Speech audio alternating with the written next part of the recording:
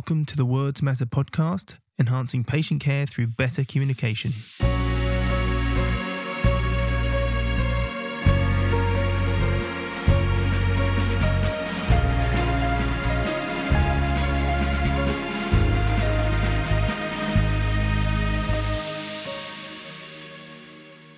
Welcome to another episode of the Words Matter podcast. I'm Oliver Thompson. Once again, I want to start by thanking everyone that supports the podcast via Patreon. Your contribution makes a huge difference to the quality and regularity of the episodes, so a huge thank you to you all. And if you want to pledge £1, €1 or $1 to each episode, please visit the Words Matter podcast Patreon page. Otherwise, please just enjoy the show and share it as far and as wide as possible. In this episode, I'm speaking with Dr. Carlo Martini. Carlo is an Associate Professor of Philosophy of Science in the Faculty of Philosophy at Vita Salute San Raffaele University in Milan, and Visiting Fellow and Adjunct Professor at the Centre for Philosophy of Social Science at the University of Helsinki. His primary research interests are in the philosophy of social sciences, social epistemology, and science communication. Carlo worked on the role of expertise and knowledge transfer from science to policy, on scientific disinformation and public trust in scientific experts. He's currently leader of the work package behavioural tools for building trust in the H2020 Project Peritia, which is the Policy, Expertise and Trust project. And we speak about Carlo's work on the Peritia project in part 2. So in this episode we speak about the nature of expertise and the different conceptions of it. We distinguish between genuine and bogus or pseudo-expertise. And we talk about some of the attributes of expertise, and that expertise is more than just knowledge acquisition or hours of practice or years of experience in a particular field. We talk about the purpose and function of expertise, and if experts don't get better outcomes, then what's the point? We talk about the role of tacit knowledge and expertise, and distinguish between knowing that and knowing how. We talk about how we recognise expertise, how it is perceived, and whether or not expertise is just in the eye of the beholder. We talk about expert judgment and models of decision making, and we situate these in the context of evidence-based practice. And we talk about Carlo's collaboration with the Course Health Project, and he links expertise with the adoption of person-centred care, and we allude to situations where more practitioner-led care might be the more person-centred approach to take. And now's a good time to point you towards the phenomenal Course Health series of 16 episodes, which explore the book with the author of each chapter. And I've linked the book and the podcasts in the show notes.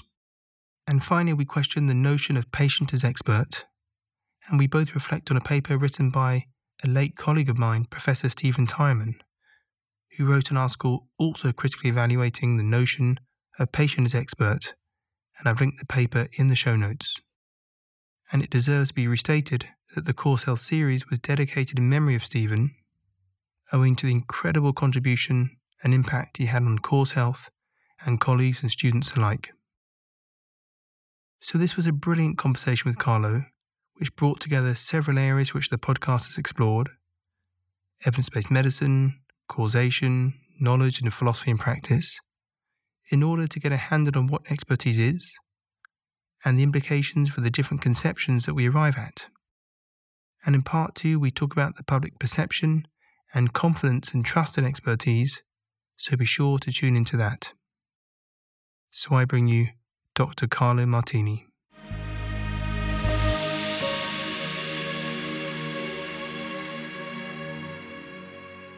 Carlo, welcome to the podcast. Hi, Oliver. Nice to be here.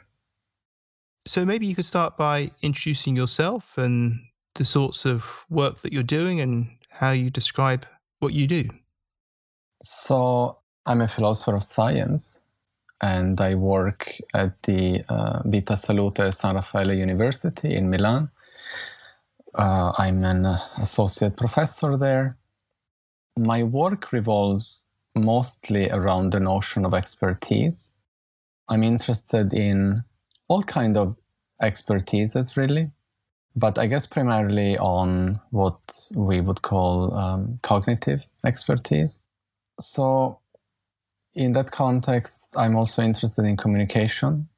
And in general, I'm interested in policy. So the bridge between the, let's say, hard science basis and the application to policy.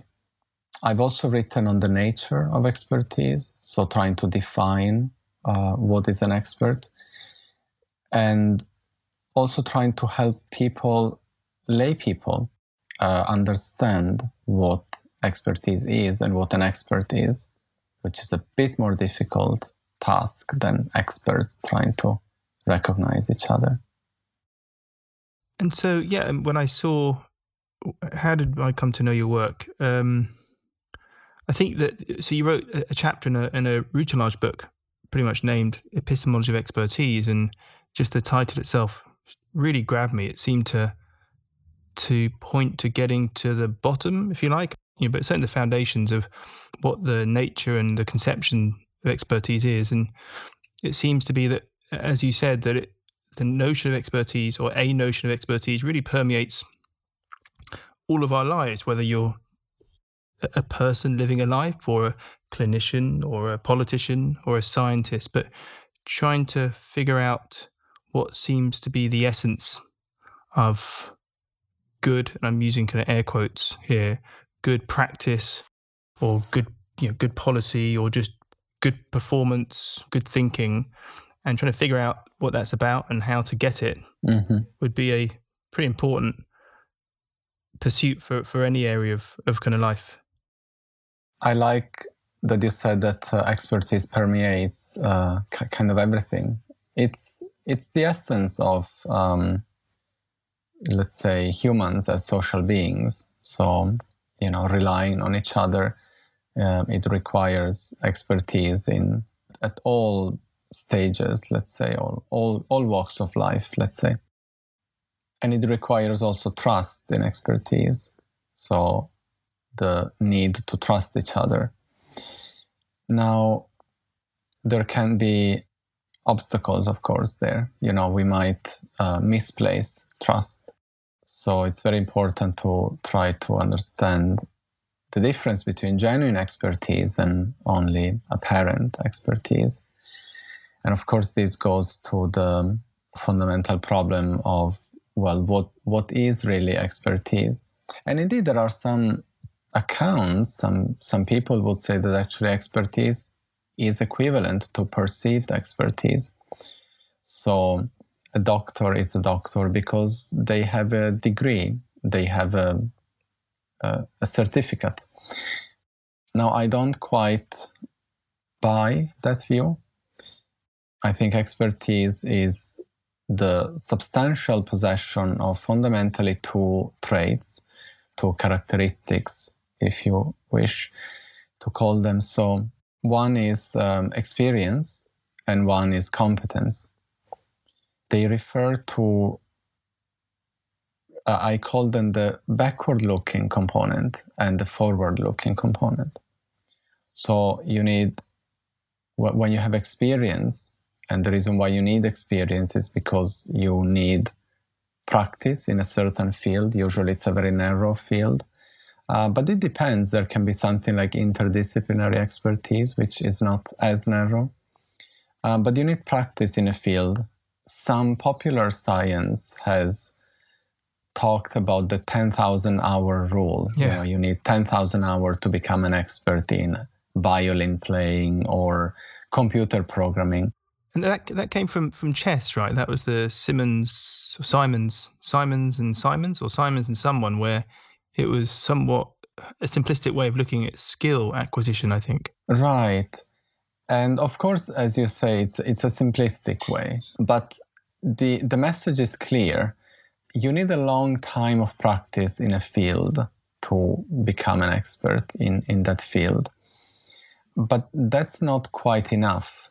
You need to be able to apply whatever skills or whatever knowledge you have learned to other new problems, novel problems. So some people think that that it's even more essential that you can apply your skills to new problems. If you only know how to solve already resolved problems, then according to some people, you would have no expertise. And this is competence. So competence is forward-looking. It goes into like uncharted waters. But just to hang on that novelty of the situation or the problem, it would seem to me that expertise would require you to even recognize that the problem situation is novel in the first place, and it's something, a new encounter or a new kind of collection of symptoms or whatever the problem might be. So you'd need to be able to recognize that, have some insights and some reflexivity about that and about your position in relation to your experience. And then to address that problem, you need to have some creativity in how you're thinking about that problem, because it's a new problem which might be amenable to previous ways of practice or thinking. But so to me, it suggests that there's an artistic sense or creativity to how one manages that problem. It's not like a simple maths equation where you would just do what you do. What I mean? There's some complexity there which might require some innovation in practice or thinking. Yeah, I'm not really sure I would call it creativity. Certainly you need a certain level of what's called tacit knowledge. Tacit knowledge is such that it can't be communicated and transmitted in standard codified means. So textbooks or podcasts or maybe podcasts, I don't know, but textbooks, research articles, right? Curriculum, language, yeah. Language. So exactly. So language is a codification of something that, we can communicate. And the nice example is pizza making. Can you codify how to make pizza dough? So can I give you extremely precise verbal instructions in written or oral form that will guide you to create as good pizza dough as, supposedly I could make? But you're Italian, so of course you can make good pizza, right? Well, maybe. No stereotypes on this podcast. Right, yeah. So tacit knowledge is of a different kind. So most people would say, well, if I really want to teach someone how to make pizza dough, I should actually do it with them. We should practice together, do it together. We should communicate. But it's not that I can just communicate directly the instructions. On the other hand, if I want to explain to you how to do 2 + 2, I can give you precise instructions, and most likely you'll be able to do that in a reasonable amount of time. You'll be able to learn that. So tacit knowledge, I think, also plays a part in the ability to recognize new problems and to recognize whether a problem is part of a class of problems that you have already studied or something altogether different. Psychology is very good in this field. I haven't mentioned that the field of expertise and the knowledge about expertise is a very interdisciplinary field. There are psychologists studying it, epistemologists, I'm an epistemologist, but also cognitive scientists, economists, and so on. And psychologists have studied something called discrimination ability. So the ability to discriminate between two problems that might look very similar, but are not quite the same problem. And some psychologists, they correlate the discrimination ability with expertise. So the more expertise, the more discrimination ability. Of course, this is one trait. There are many more. That's fascinating. And I wanted just to go back a few steps to your example of pizza making or pizza dough making. And I suppose just think about how much, not necessarily in a quantitative sense, but it would seem to me that what makes a good painter or pizza dough maker or clinician, much of that practice is embedded in some sort of action that it's hard to communicate some of these intuitions or the tacit knowledge that people possess, and that it's in the doing. if you like, that knowledge is embedded in action or embedded in the doing. And I think we spoke previously about Gilbert Ryle maybe and knowing that and knowing how, and that the notion of kind of knowing that is this awareness or this propositional knowledge that you just know facts, and it might be a list of ingredients for the pizza dough or list of anatomy or physiological processes, whereas the knowing how is more embedded in what you do. So you can show someone how to make the dough or show someone how to do some clinical examination, which is hard to communicate. So maybe just say something about that. Yeah, that's right. It's a very useful distinction. I mentioned at the very beginning, I'm more focused, let's say, on cognitive expertise, meaning the knowing what. And of course, the two are not entirely distinct one from the other. But you can think of extremes, for example. Riding a bicycle is most likely know-how, either or almost entirely know-how. Then on the other hand, if you think riding a bicycle in traffic, well, then you also need some know-what. You need to know the signs, and that can be codified easily. But the act of riding is probably 99% know-how. On the other hand, there are other types of expertise that require a significant amount of know-what, so propositional knowledge.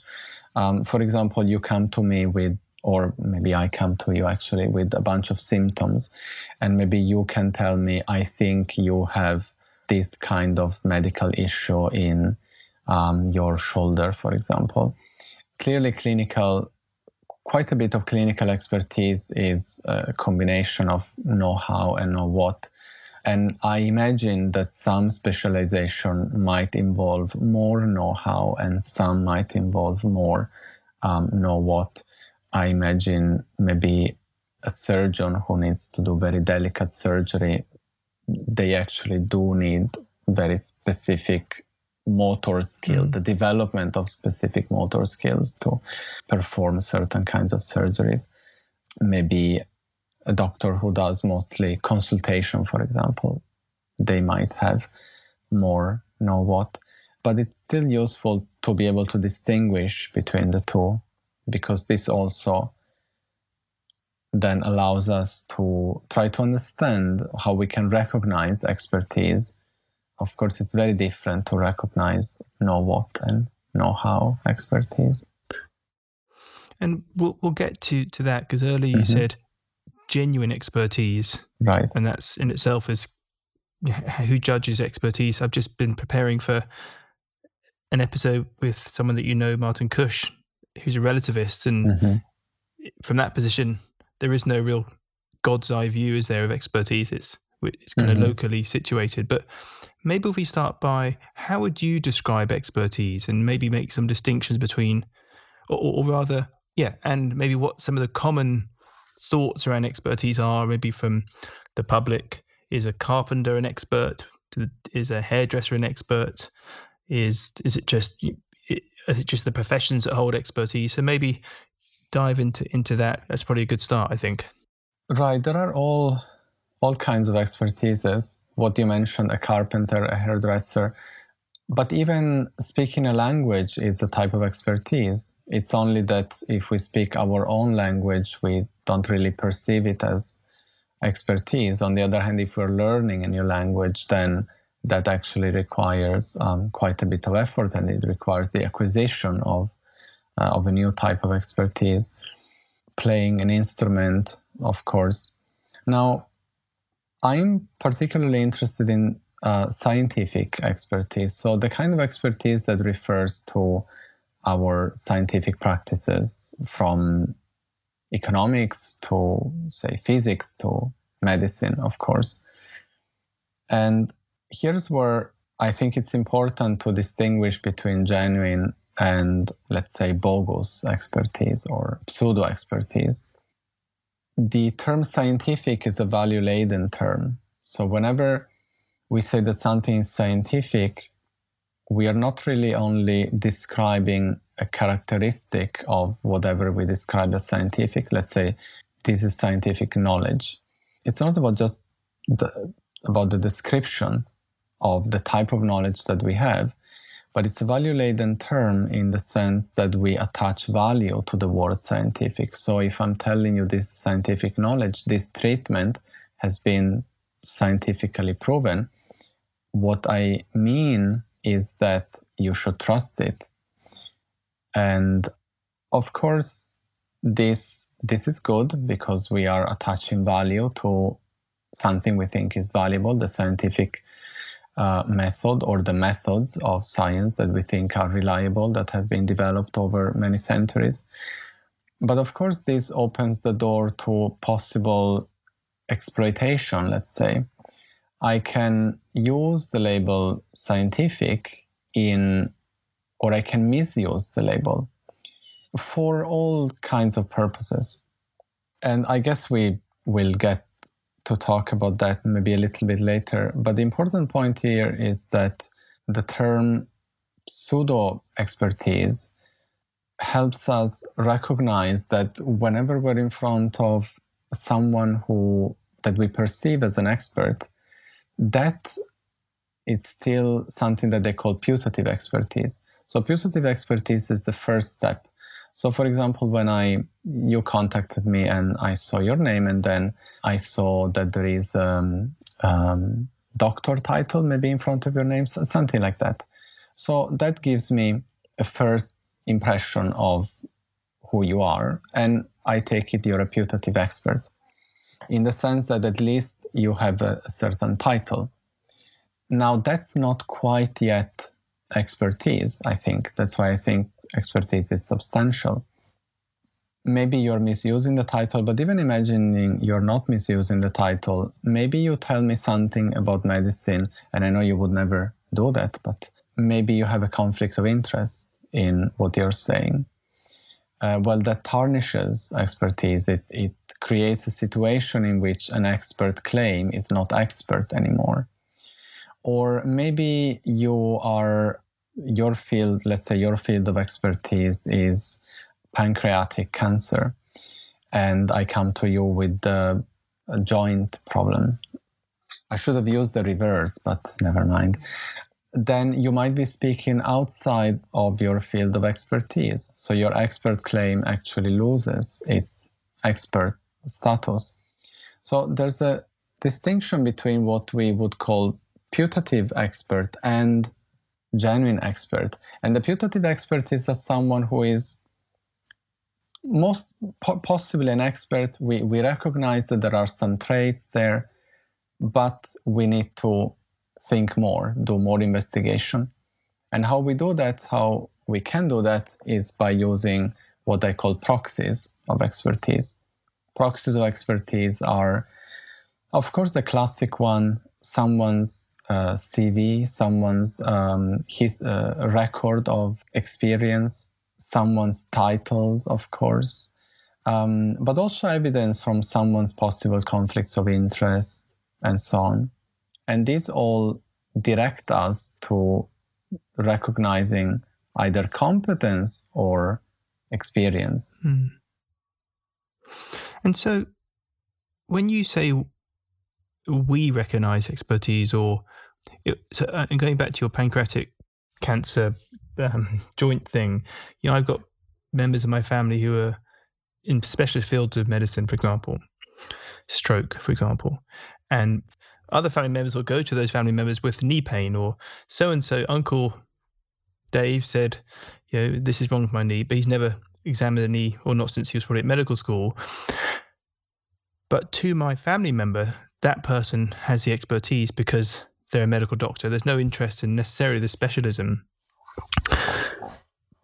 But you're suggesting that actually that despite the family member perceiving expertise there, and that it's within their kind of gaze, you're saying from a more, I want to use the word objective, but there's something, when you say we, it's kind of this more distant consensus that actually, despite individuals may recognizing expertise in different fields or amongst different people, that expertise is really an illusion, that it's not there. And when we think more deeply or examine more closely, that person doesn't exhibit those expertise, which is initially perceived. I wouldn't go that far, Okay. but it depends on my goal, right? If I have a pain in my joint and I don't know whom to ask, clearly going to, let's say in my family there is a doctor, it's a first step and it's probably a good step. Clearly any doctor, or well, hopefully, let's say any doctor would have some kind of expertise in little bit of everything that regards the human body, certainly more than a carpenter or a plumber. That doesn't mean that that expertise is sufficient for a certain goal. So it depends a bit on the goal. I might have given the impression that expertise comes in on-off switch, and that's definitely not what I think is the case. There is more or less expertise. And in fact, I myself might have some expertise on my own joint pain. Maybe I've had it in the past, and maybe I noticed that it flares up when, like after a long run, for example. Well, that seems to be relevant knowledge for the problem. But certainly I wouldn't have the kind of expertise to know, for example, what's happening in the tissues of my joint when the pain is, when I'm perceiving the pain and so on. So there can be more or less expertise for any given field. And what we can do by using proxies of expertise is try to understand, first of all, if there is any expertise at all, because there might be clear cases in which there is no expertise at all. So let's take highly specialized fields like gravitational wave physics.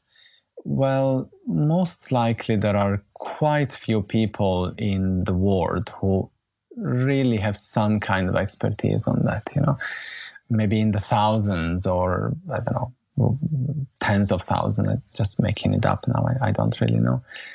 So first of all, we might want to understand whether there is any expertise in the first place. And if there is, then how much expertise. So maybe I'm also a bit relativist about expertise in the sense that there can be more or less.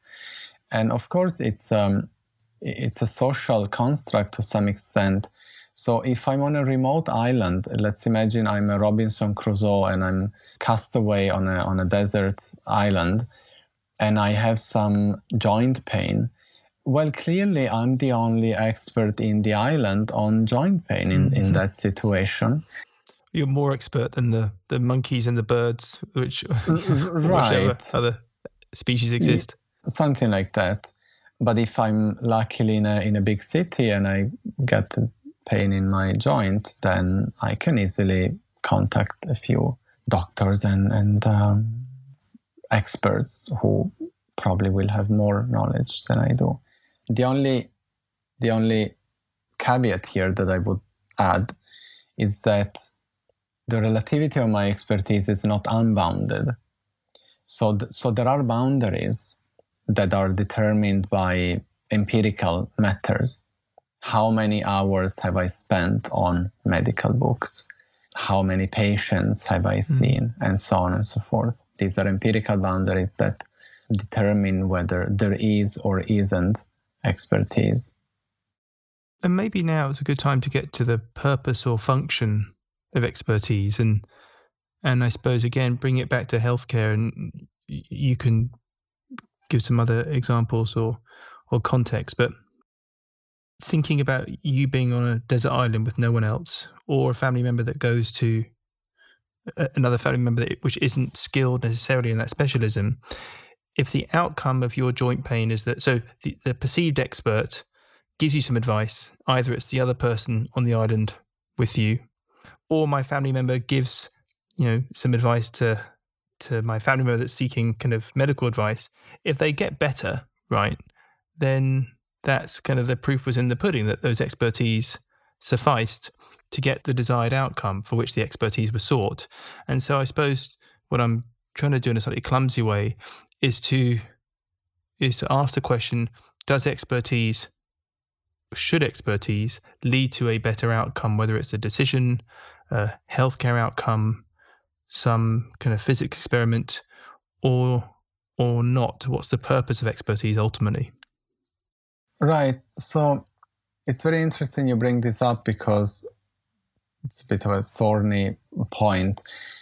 Obviously, if we are dealing with any kind of practically oriented, let's say, expertise, it seems obvious to say that the outcome should be, there should be a good outcome, and you should judge someone's expertise by the good outcome or bad. Or at least compared to the non-expert. Or at least comparing. The outcome might still be death or right. whatever it might be, but certainly better than, I don't know what's better than, I don't know what's worse than death, but Well, then we go into the realm of values. I mean, maybe, I don't know, for some people, life in an iron lung might be worse. I don't know, but yeah. So, if the plumber comes to fix your toilet, well, you want to be able to use the toilet, right? In the end, if you can't use the toilet because it's still flooding, well, then clearly the plumber hasn't done a good job. Now, the problem with highly technical and highly complex types of expertise and also highly complex problems in the first place is that it's not always so easy to determine whether the outcome has been successful or not. I guess in the field of medicine and healthcare, we should, I think, in principle, be able to tell, or if we are not, then we should maybe sit down and try to think more clearly about what would be a good outcome. I mean, there is a lot of talk about the deliberative model in patient care.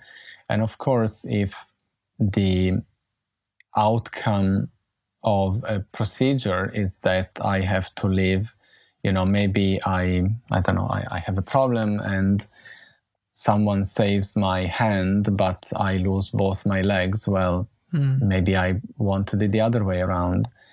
But there are other cases in which one is the good outcome is not always so obvious. So whenever you're dealing with risky situations, sometimes the outcomes can be weighed, and then it depends on values.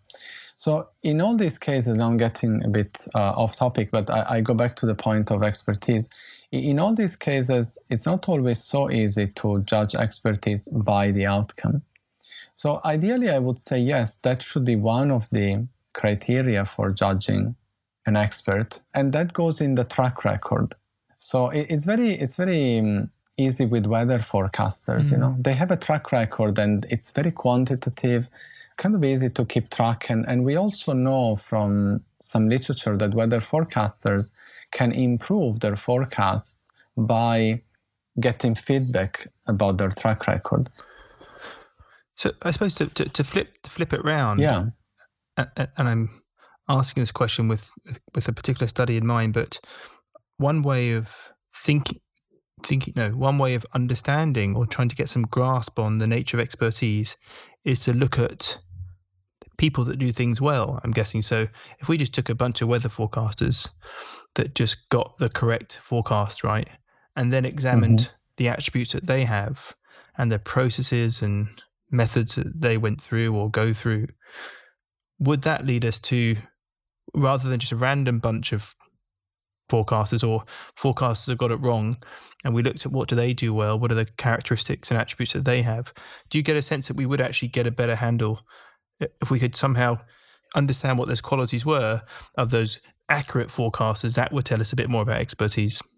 Yes, I agree. If we could get a good understanding of what a good forecast is, for example, or if we could get a good understanding and a good grasp of what a good health outcome is, I mean, that's the first step.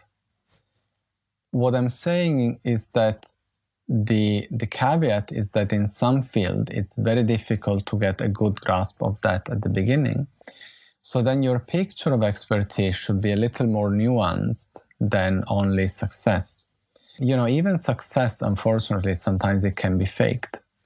Good communication might create good success stories, but maybe the there isn't like real, in a sense, success. So, and then there are fields where success, when you can sort of artificially get successful stories, for example, like lots of astrologies, very successful in making predictions, but the predictions that astrologers make are really not of any interest to anyone, and they're not like useful to anyone probably. So I think basing our judgment of what expertise is or isn't only on success is not quite enough. We have to look at a more comprehensive picture of experts and expertise to try to understand and tell the difference between bogus experts and genuine experts. And I think what we didn't do, and perhaps I should have done at the beginning, is because you've written a fair bit on evidence-based practice or evidence-based medicine and expertise in the context of that theory of practice. And if we kind of all picture the Venn diagram of research evidence, patient values and preferences, and then the third circle of clinical experience or expertise. And maybe now's a good time to discuss where expertise, or where you see expertise, sits within that triad of kind of knowledge domains.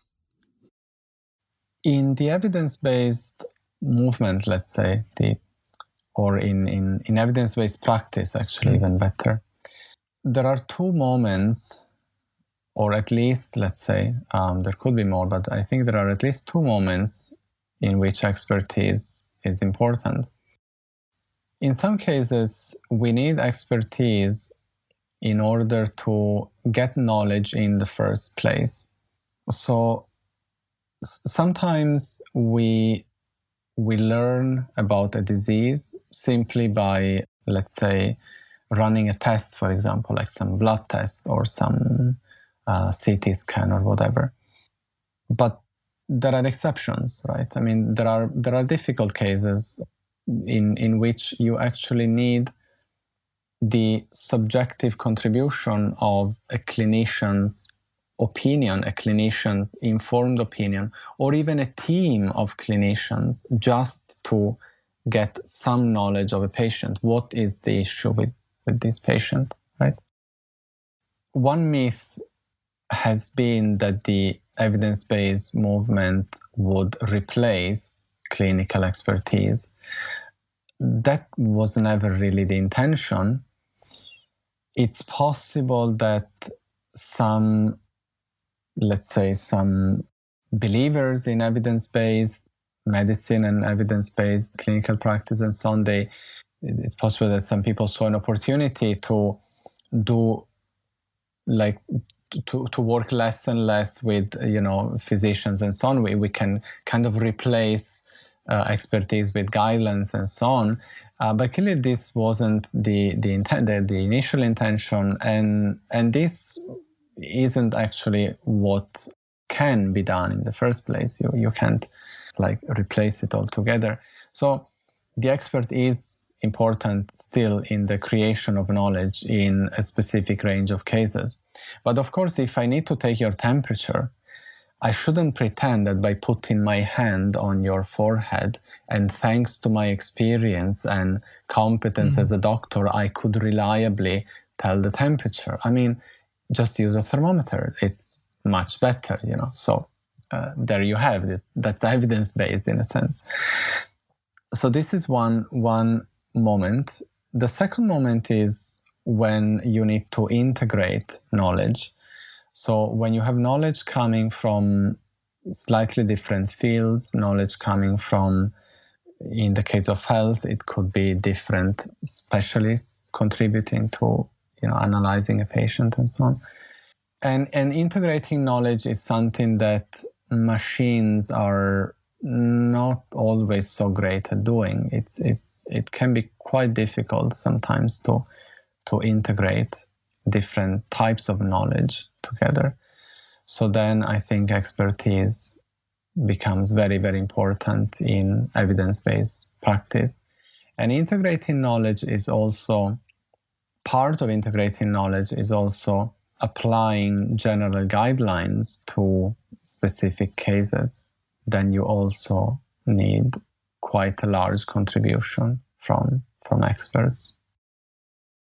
And I know that you're aware and were at some point involved in Cause Health, I think. Yes. And the Cause Health movement or project. I'm still involved to some extent. But at the time we organized a workshop together, I had my own project I was a member of the University of Helsinki at the time. I had my own project on evidence, causation, and argumentation. So the idea is that you have evidence and you use evidence to try to infer causation. That's what we are interested in, right? If we're interested in scientific phenomena, then it's almost all about causation, right? And what you need to go from evidence to causation is an argument, is argumentation you need. And of course, in my own, let's say, word, argumentation is equivalent to expertise to some extent. Sometimes you can automate an argument, but in most cases you need an expert to make an argument. So we collaborated and we organized the workshop together, and I think I'm still affiliate to the project to some extent, yes. Because they would say something like that the causal story that the patient and the clinician construct together, that's got power by which you can begin to apply some of this knowledge or evidence, if you like. And I suppose getting back to maybe the characteristics of expertise is that it would seem to me that the ability to apply the evidence to the person, to the individual person, to the individual situation or circumstance, there's a whole set of competencies and skills needed there to relate to the person, to communicate with the person, to have some sort of insight into their illness experiences, their values, their goals, all that stuff, which makes the application of the research evidence all the more powerful and useful. So it would seem that there's an area of expertise which is really quite soft and removed from the hard sciences, if you like this. It's a more kind of social, relational skill set. Right. As you were talking, I was thinking exactly in terms of soft. So you need hard knowledge and also soft knowledge at the same time. And by hard knowledge, I mean, of course, you need competence in reading clinical reports, for example, all that kind of knowledge. But there's a component of soft knowledge, the ability to communicate. I haven't worked directly on this topic, but a PhD student of mine actually is working on doctor-patient communication. So we have a protocol together with the doctors, and we're trying to learn more about communication by listening in to doctor-patient communication. Of course, it's all very complex. We have ethical approvals, and it's all following the standards and requirements of privacy and all of that. But we're trying exactly to understand better communication between doctors and their patients and vice versa, and especially to understand how this affects care, how it affects the end result. And clearly, well, of course, we have different models of this type of communication. There are the famous 4 models by Emmanuel, right? And the preferred model there was the deliberative model, in which the clinician, the expert, and the patient are discussing both, of course, symptoms and so on, but also values and preferred outcomes. So usually that's the preferred model, but it's a model which puts quite a big burden on the patient, in a sense. Like, you need patients who are quite prepared, quite, who are also who have the ability to be maybe self-reflective and to really think in order for the deliberative model to work. It might be paradoxical, I don't know, but it could be that sometimes the paternalistic model might be more fit towards some patients. Two things. One is to mark a previous podcast with Dr. Charlotte Aubrey, which was episode 47, and she's a conversation analyst and has done lots of work looking at the conversation between clinicians, physicians, and patients from a CA point of view. So really analysing the structure and machinery of that conversation, just to send people to that episode. But also then to jump on about patients as experts. We both recently read a paper by a late colleague of mine, Stephen Tyreman, that wrote a paper titled An Expert in What? And really kind of questioning the expertise that patients have. And I suppose there was a reaction from that paternalistic model to say, well, let's just move all the power to the patient. The patient really does know best.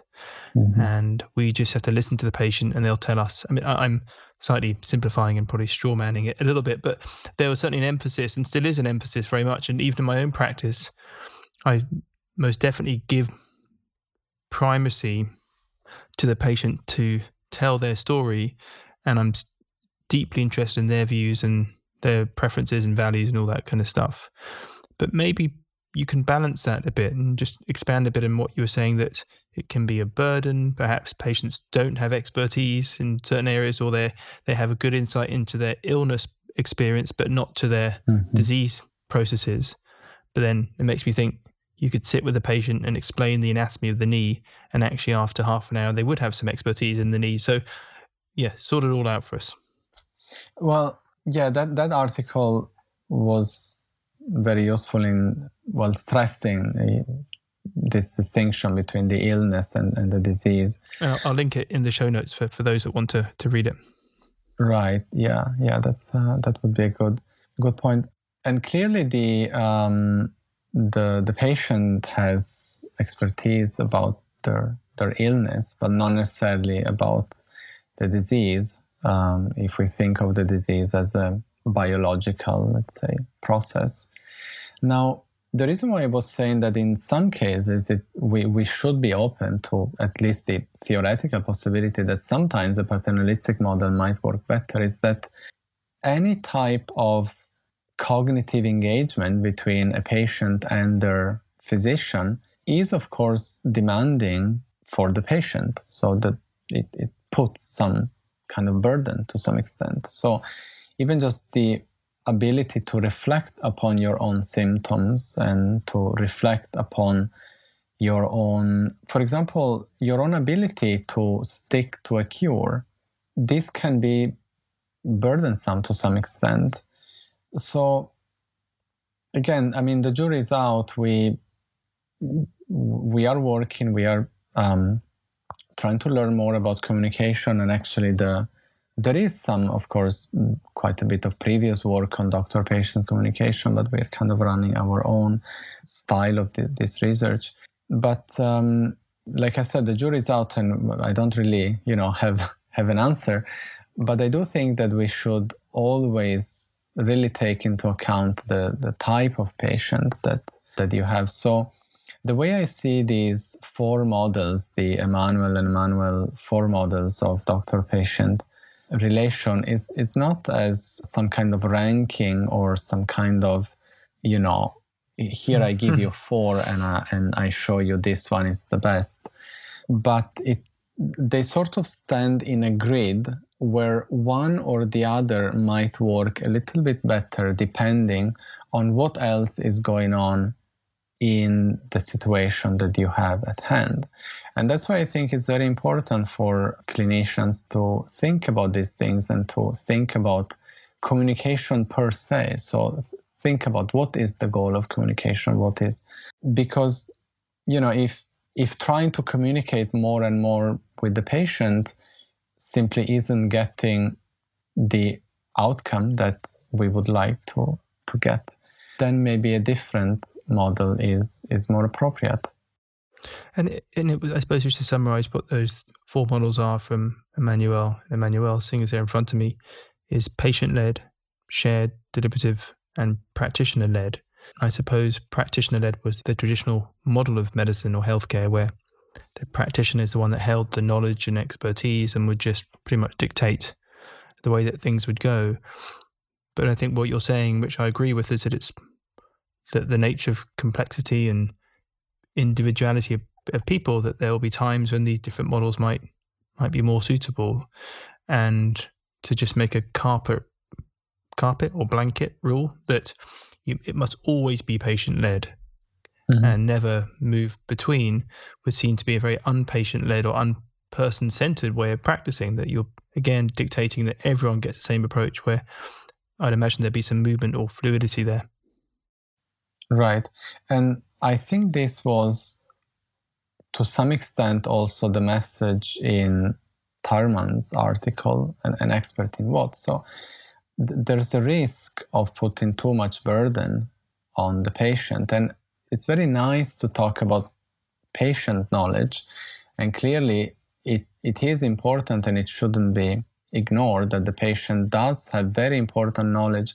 And in the first place, the patient has knowledge about their values. That's very important. And what they want, what kind of risk they might want to take. But then even especially when you talk about risk, sorry for the playing with words now, but it's very risky to put risk considerations on the patient. So people don't really know how to think about risk very well. We make a lot of mistakes when we think about risk. There are many fallacies there involved. So when you're asking a patient to take a risk, well, in the first place, you should, as a clinician, as an expert, you should know how to present the risk in the right way. You can paradoxically and sometimes unintendedly, you might even mislead a patient by presenting them a risk scenario in the wrong way. And we know from the theory of framing, behavioral sciences, we know that the way you frame a problem, you will induce a certain attitude. So, you might involuntarily present a risk scenario in the wrong way, which leads to the patient picking a certain outcome rather than another. So, before you tell a patient, so here's your risk scenario, what do you do?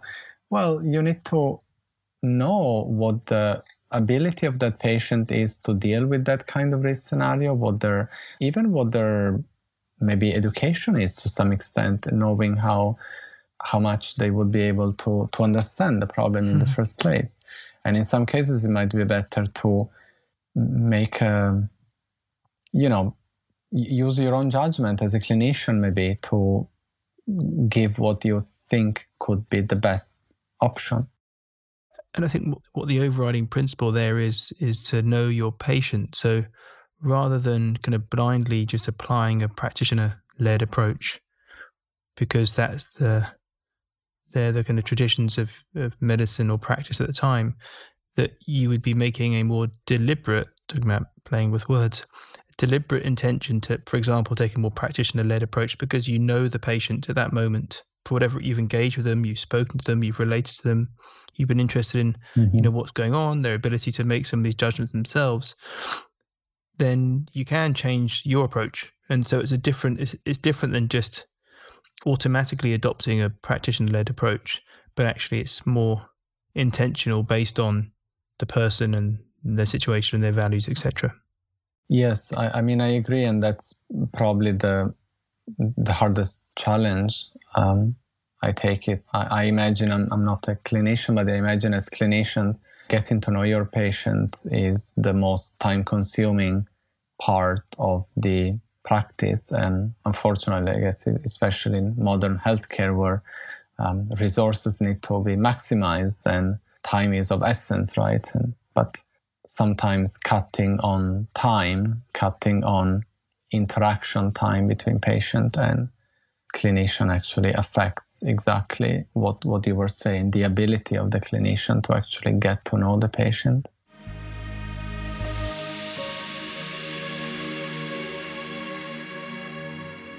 If you enjoyed this podcast, visit www.wordsmatter-education.com for all the show notes, resources and blogs, and check out the online course in language and communication in relation to back pain. And I'll see you next time.